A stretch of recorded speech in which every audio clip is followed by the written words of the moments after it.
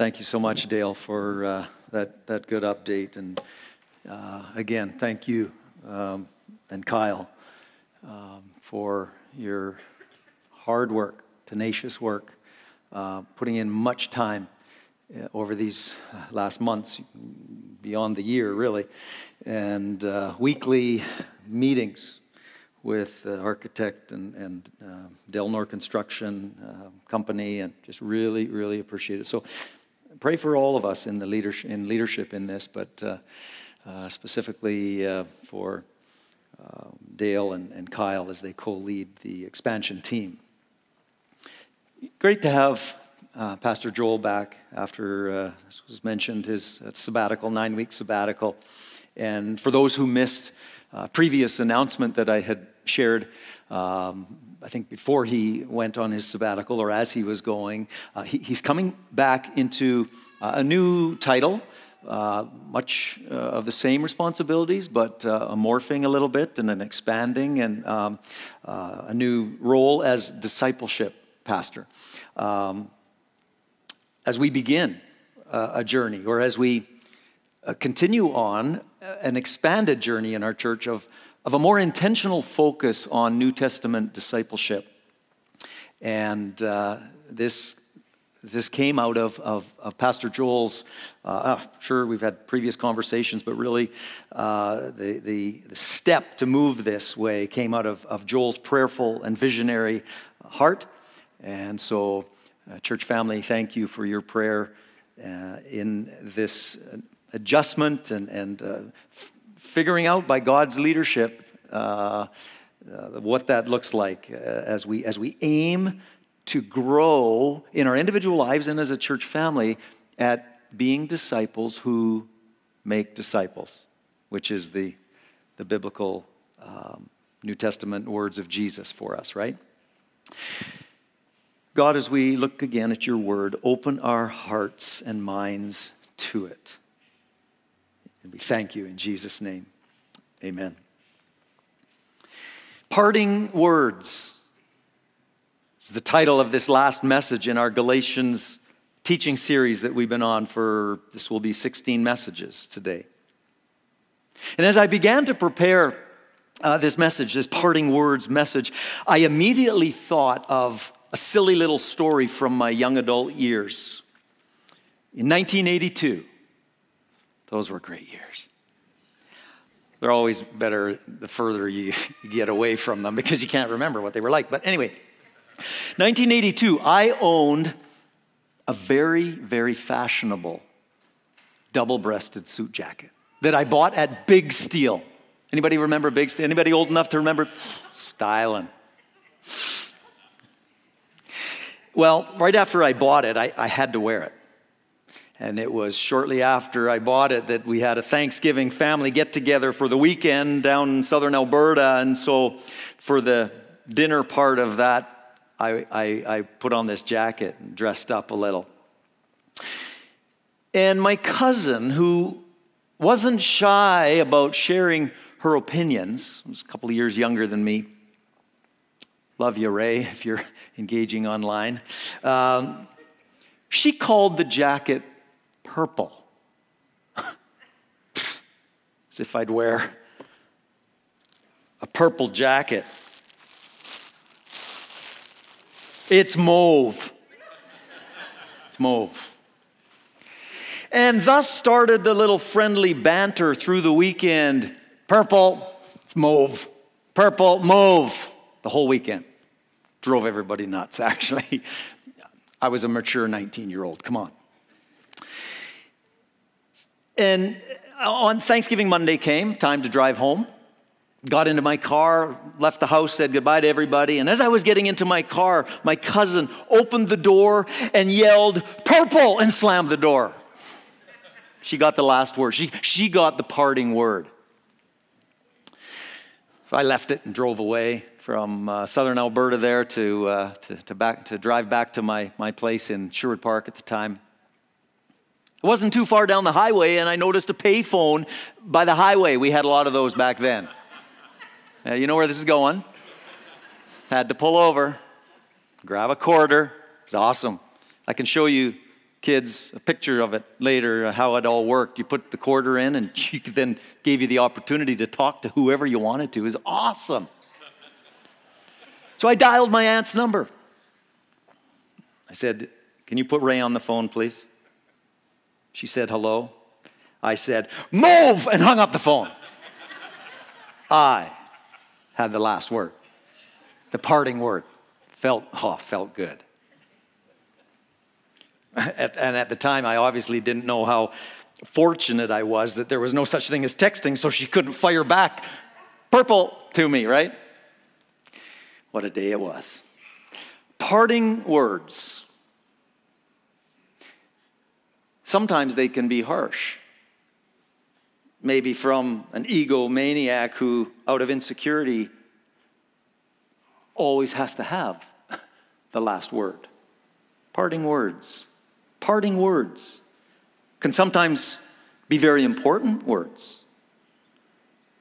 We hold on to the last words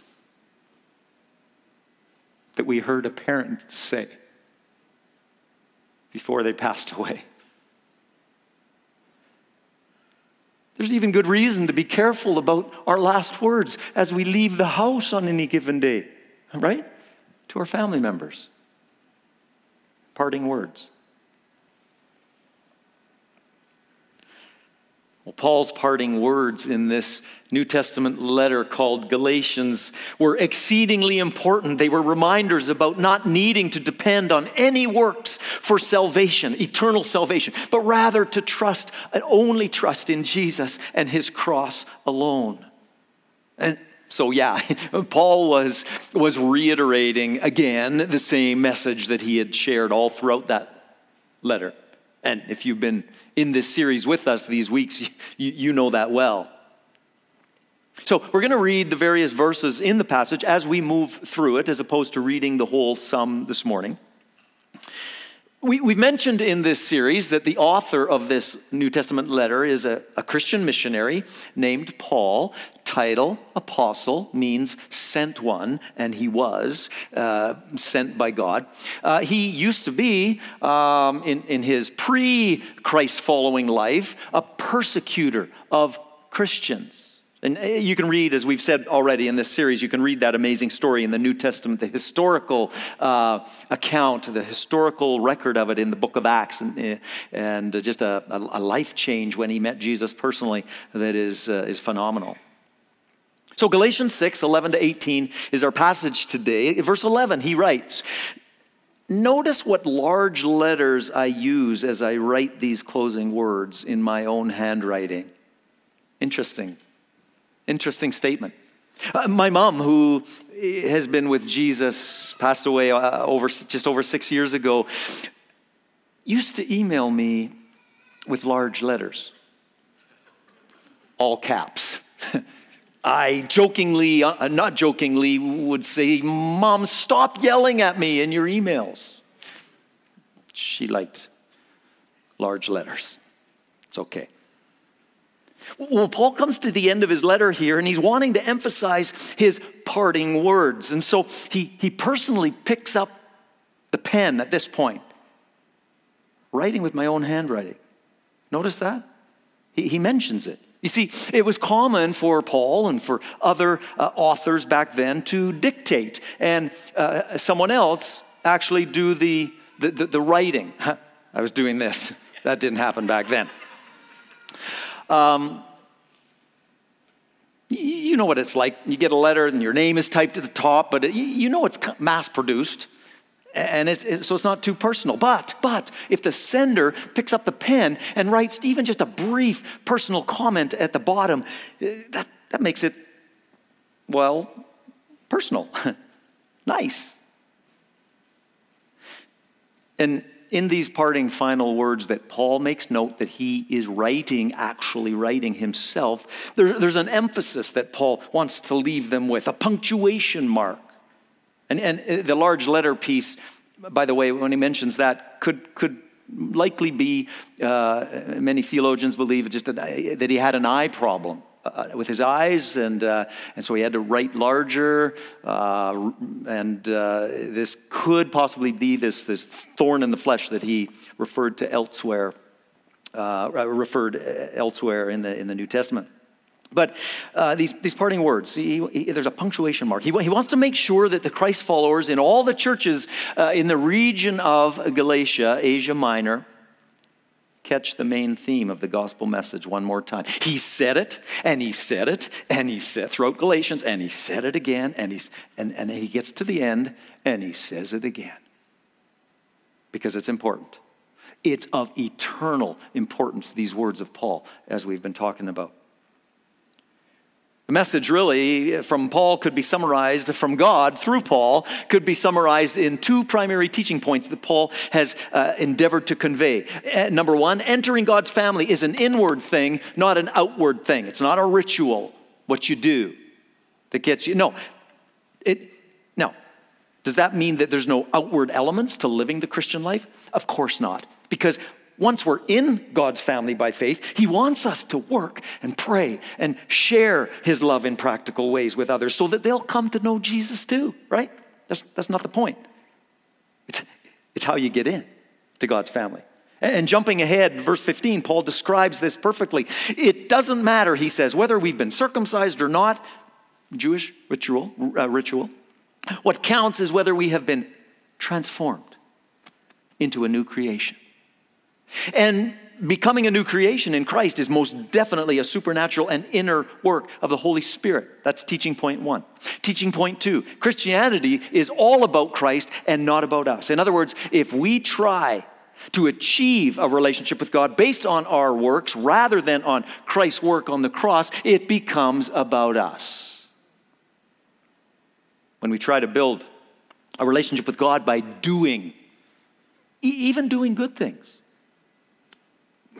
baptism, like reading my Bible, being a loving person, or any other human effort, Christianity then becomes a human, crossless religion.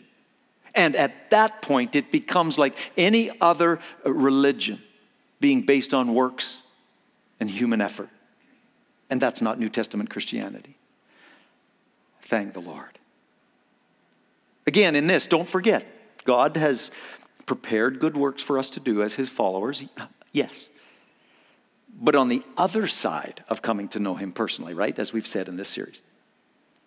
And if you've been a part of this series, you know well that Paul stresses this point repeatedly. And he does so in order to combat the strong efforts of what he called false teachers, Judaizers, who were saying that rituals from their Jewish religion, like circumcision, had to be added to what Jesus did on the cross in order to ensure eternal salvation. And Paul said, not true.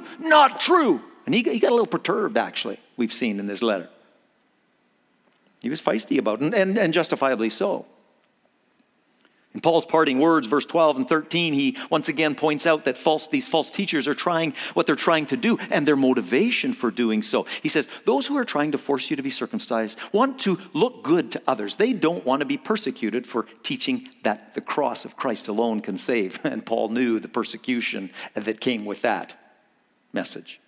They only want you to be circumcised so they can boast about it and claim you as their disciples. Paul's saying they're just trying to force you to do something that you don't need to do just so they can appear to be all influential. I mean, that's awful. That's awful. Paul's also saying that the source of all of this is human pride. The Bible talks a lot about pride for good reason. And really, it's the first sin that we know about, evidenced, talked about in Isaiah 14 when Lucifer, a created angel of God in heaven for who knows how long, from where it came, I mean, I don't understand it all, but just pride entered his heart and he thought, I'm going to be boss in heaven. Well, he was booted out of heaven with some of the angels that became the demons we know of today, biblically and experientially in our world. And all of that to say, there's a reason God talks a lot about how pride is a very, very dangerous thing. You see, simply trusting in Jesus to receive salvation doesn't sit well with people who've always been self-reliant. Trust, faith in God, when things are beyond your control, for some is a very difficult thing. Even more sad is the fact that they didn't like what the cross stood for. And Paul made a sad but true observation in one of his other letters about this, in 1 Corinthians 1:18, along these same lines. He said, "For the message of the cross is foolishness to those who are perishing." Some people view the cross as that's foolish. If I'm going to get to heaven, I want to get there on my own merits. I can do this. The human pride.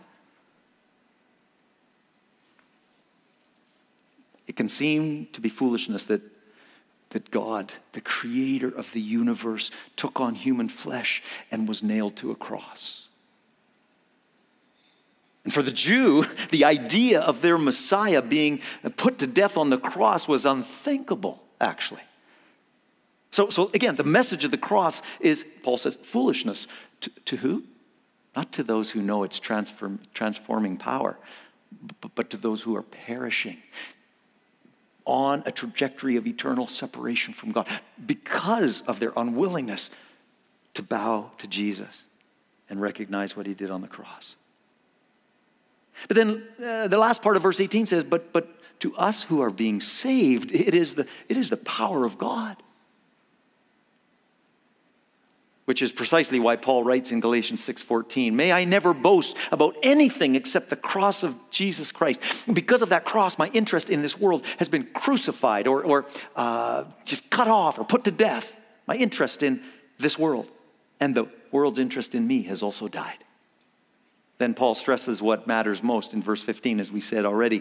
It doesn't matter whether we have been crucified or not. Those exterior things don't cut it if we're depending on them to get us into an eternal personal relationship with God that he wants us to have, that he wants to have with all of us. Verse 15, the last part of it, what counts is whether we have been transformed into a new creation. And that only happens. God leaves it to our choice. He draws us. He wants us in his family. But it's up to us to surrender and to turn from our sin and trust him. William Barclay, in his little book, Letters to the Seven Churches, talks about the Nicolaitans, referred to in Revelation, the last book of the New Testament, chapter 2. They said, these Nicolaitans, that Christians were freed from the law, and indeed we are. But they took it too far and said that then Christians can live basically however you want to live and do absolutely whatever you want to do through your life, and you'll still be good eternally.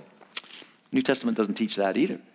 They twisted Paul's teaching and turned the biblical teaching of Christian liberty into license to live as you want after expressed faith. I mean, it's the classic, pendulum swing too far.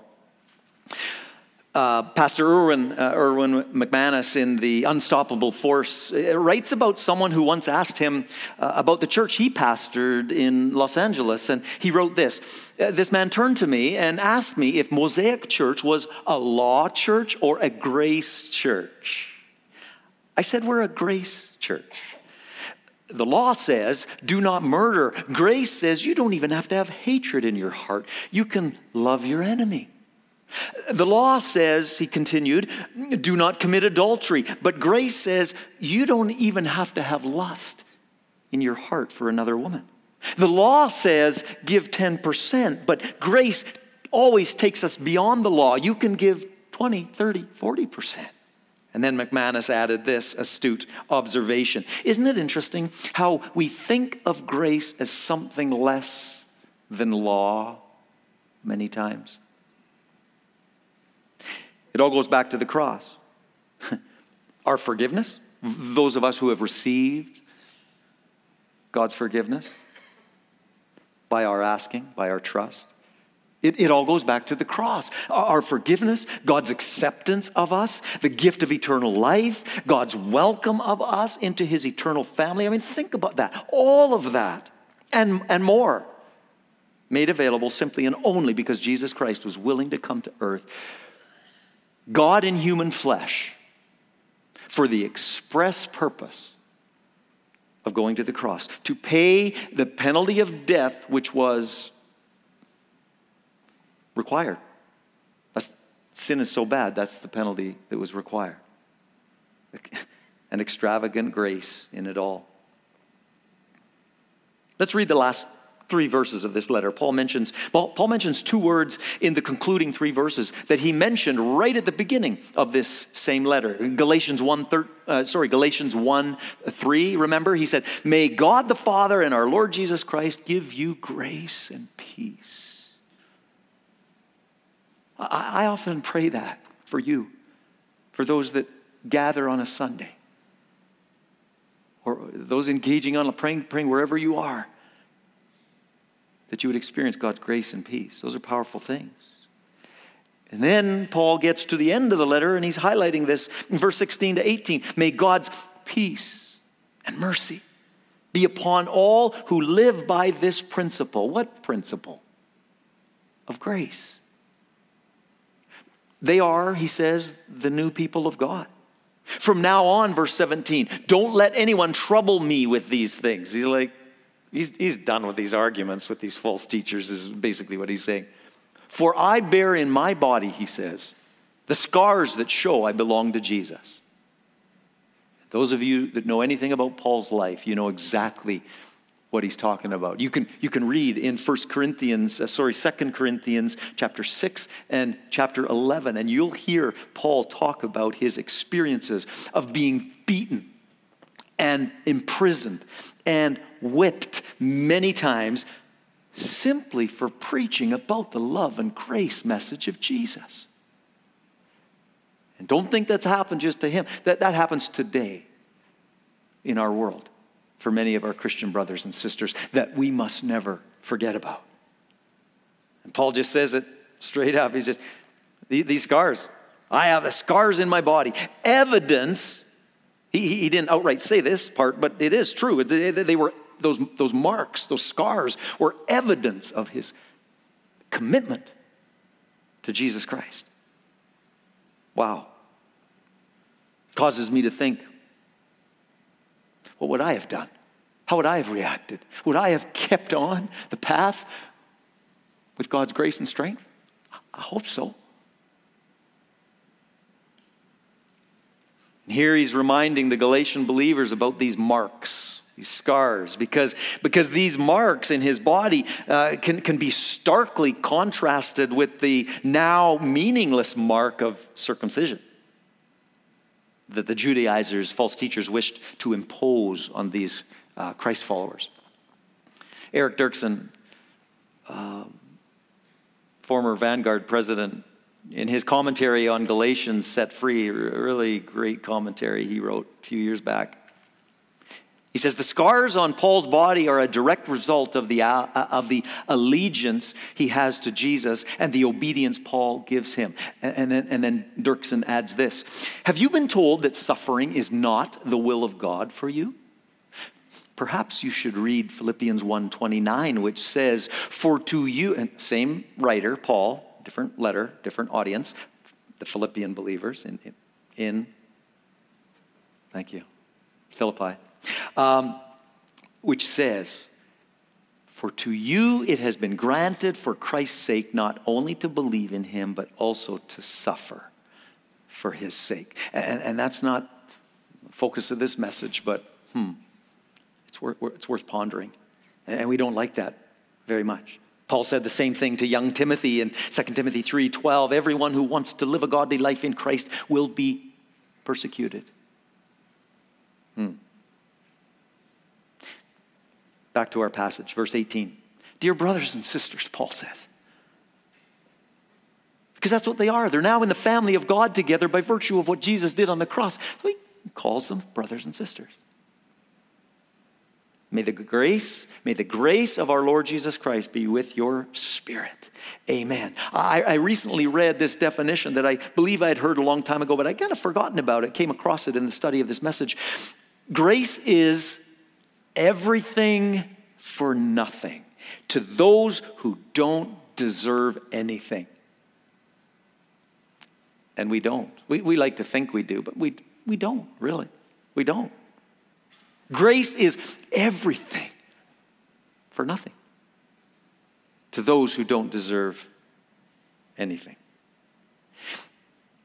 In his book, What's So Amazing About Grace, Philip Yancey writes about Bill Moyer's documentary film about the hymn, the film that was, helping us understand this amazing hymn called Amazing Grace. And that documentary includes a scene filmed at Wembley Stadium in London. And various musical groups, mostly rock bands, had gathered together at that time, many years ago now, in celebration of the changes going on at the time in South Africa. And for some reason, the promoters scheduled, along with these bands, an opera singer, Jesse Norman, as the closing act. The film cuts back and forth between scenes of the unruly crowd in the stadium and scenes with this singer, Jesse Norman, being interviewed. For hours, groups like Guns N' Roses blasted the crowd through banks of speakers, riling up fans that were already high on booze and dope. The crowd yells for more, and the rock bands oblige. And meanwhile, Jesse Norman sits in her dressing room discussing Amazing Grace with journalist and filmmaker Bill Moyers.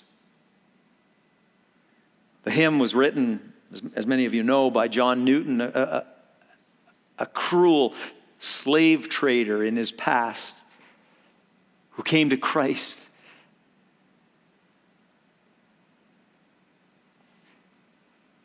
Renounced his past. He had a deep sense, and you can hear it and feel it almost in the hymn, right? He had a deep sense of his need for God's grace, and when he wrote about the amazing grace of God that saved a wretch like me, as those words go, he meant those words deeply. Back to Wembley Stadium. Finally, the time comes for the opera singer Norman to sing. And a single spotlight follows Norman, a majestic African-American woman, as she strolls to center stage. No backup band, no musical instruments, just her voice. The crowd is restless. Virtually no one knows who this singer is. A voice yells from the crowd, "More Guns N' Roses!" And others join in the chant. It starts to get a little ugly. But alone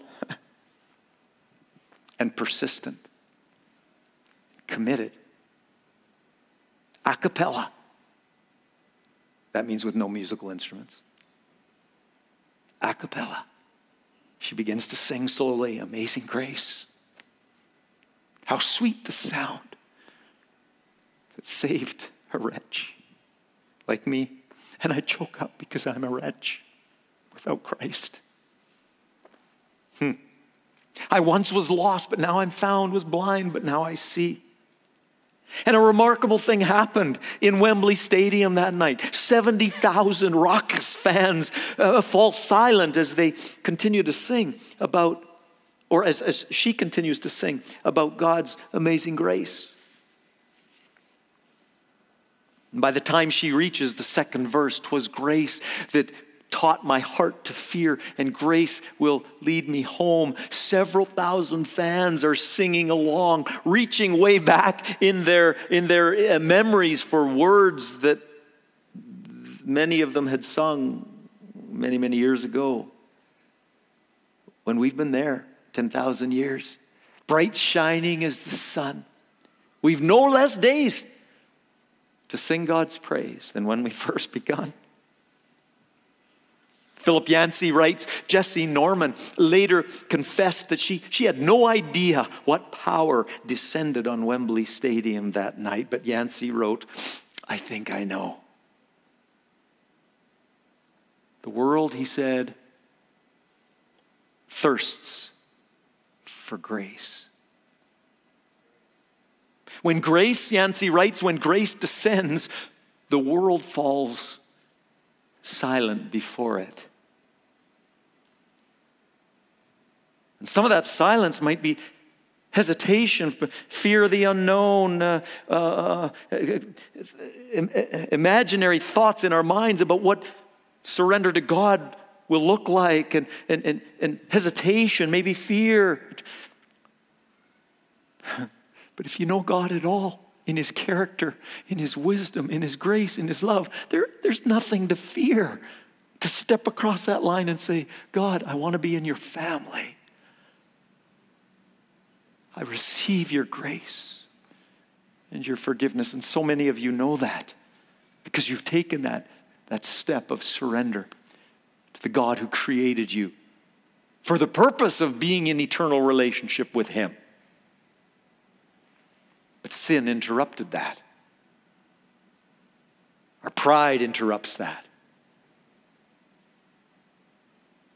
And all of that stuff that are hindrances and roadblocks to coming into that relationship with God dealt with fully and completely when Jesus died and rose again by God's power to prove that God does have power over sin and death in our lives.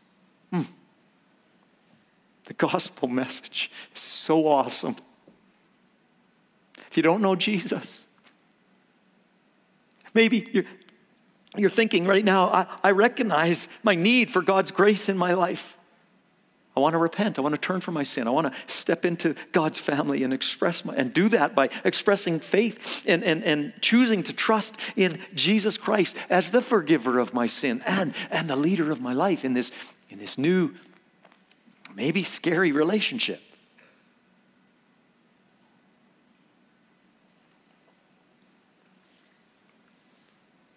If that's your desire, in your hearts, with your words, pray, dear Lord Jesus, I come to you humbly. Thank you, Father, for sending Jesus. Thank you, Jesus, for coming to the cross and dying there for me, taking the penalty that belonged to me upon yourself. Thank you, Jesus. Thank you, Jesus, for doing that. Thank you that you rose from the dead. Now you're alive forevermore to lead my life. I surrender to you. I ask you to be the one who forgives me fully like you want to, and the one who leads me every day in this life and into the next that is forever. Thank you, God, for your grace shown to me. I receive it now in Christ. If you prayed that prayer right now in this moment, I want to pray for you. Online, there's a I want to accept Jesus button that you can click to let us know, or eaglemont.info and fill out the form at the I'm new card there, button there. Those in this place this morning, I want to pray for you. If there's anybody in this place that prayed that prayer, I'm going to ask you just to raise your hand and look my direction right now. I'm just going to pause. No one, often we ask, close your eyes, and that's okay. But today not. Just let's be real. If that's something you did this morning, thank you for raising your hand courageously. It's awesome. Anyone else that prayed that prayer? Awesome. So good. Luke 15 talks about, Marlowe's paraphrase here, but there's a party going on in heaven with the angels because of the commitment that the two of you are making right now. Literally. Rejoicing in heaven about that. And that's worth rejoicing over. That's worth celebrating. Lord, I pray for these dear people that you love so much.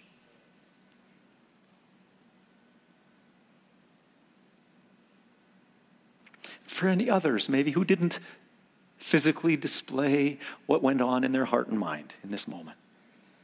And those engaging online where you're working this way. Lord God, may they sense your nearness right now. May they know beyond a shadow of a doubt that the grace of God has been deposited in their hearts supernaturally. Thank you for that, Lord Jesus. May they walk with you. May they grow in this relationship with you. May they put the roots down in you and your word and in the body of Christ, in relationship with others, to be strengthened and to give strength to others. Thank you for that, Jesus. Please let us know if that's a commitment you made or want to make. We want to walk with you and be there for you and support you, and encourage you in the journey, because we all need that. Maybe you know Jesus personally, just as another minute or two as we wrap up. Maybe you know Jesus personally, but you are just so aware of your need for God's grace in your life these days. And you know it's His grace you need to literally carry you through a season of challenge that you're walking through right now, and maybe have been for weeks or months. I don't know. Maybe it's His grace you need to be able to show love and grace to that obnoxious coworker. Or maybe you need His grace, God's grace, as you focus on deepening your relationship with Him, but you've grown frustrated and maybe even discouraged because of the lack of progress or perceived lack of progress. I don't know. Whatever it is. But this morning, if you're saying, I need God's grace in my life in a specific way, again, I'm going to invite you. I want to pray with you and for you today and in coming days. If that's you, I want you to raise your hand right now as you remain seated. Who would want prayer in that regard? I'm putting my hand up too. I'm going to include myself. I need God's grace in a specific way, and more than one actually. Yeah. You know God right now. You do know, right? God knows everything about why you courageously in front of your loving church family. No judgment. Wow. We're praying for one another right now, right? Others of you? Look around. It's okay to look around. And if you raise your hand, I want you to keep it up.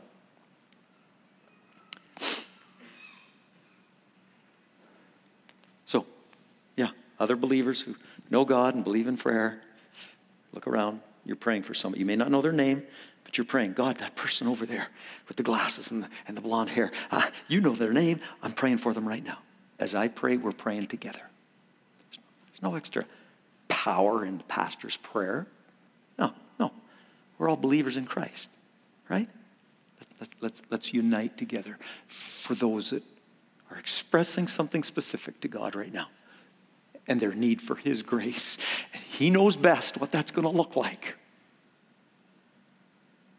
So, Father, as a church family, in these moments, we lift up to you the individuals who are sitting here with their hand outstretched, as an expression of trust in you, as an expression saying, God, you know I'm here, but here I am.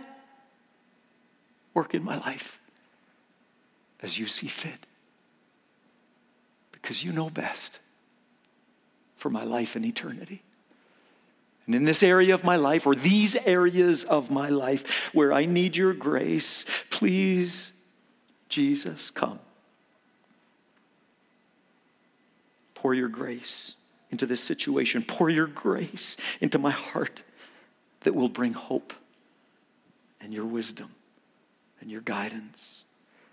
In the name of Jesus, I pray. In the name of Jesus, we all pray and agree that your will be done in every one of these situations, Lord. And the grace of God would be displayed and rejoiced over. Thank you. Thank you. Just in the quietness of this moment, thank God for His grace. Thank God. Deep in your heart right now, thank God for His grace if you know it. If you know Him. Don't be afraid to let your ears hear you speak thanksgiving to God for His grace.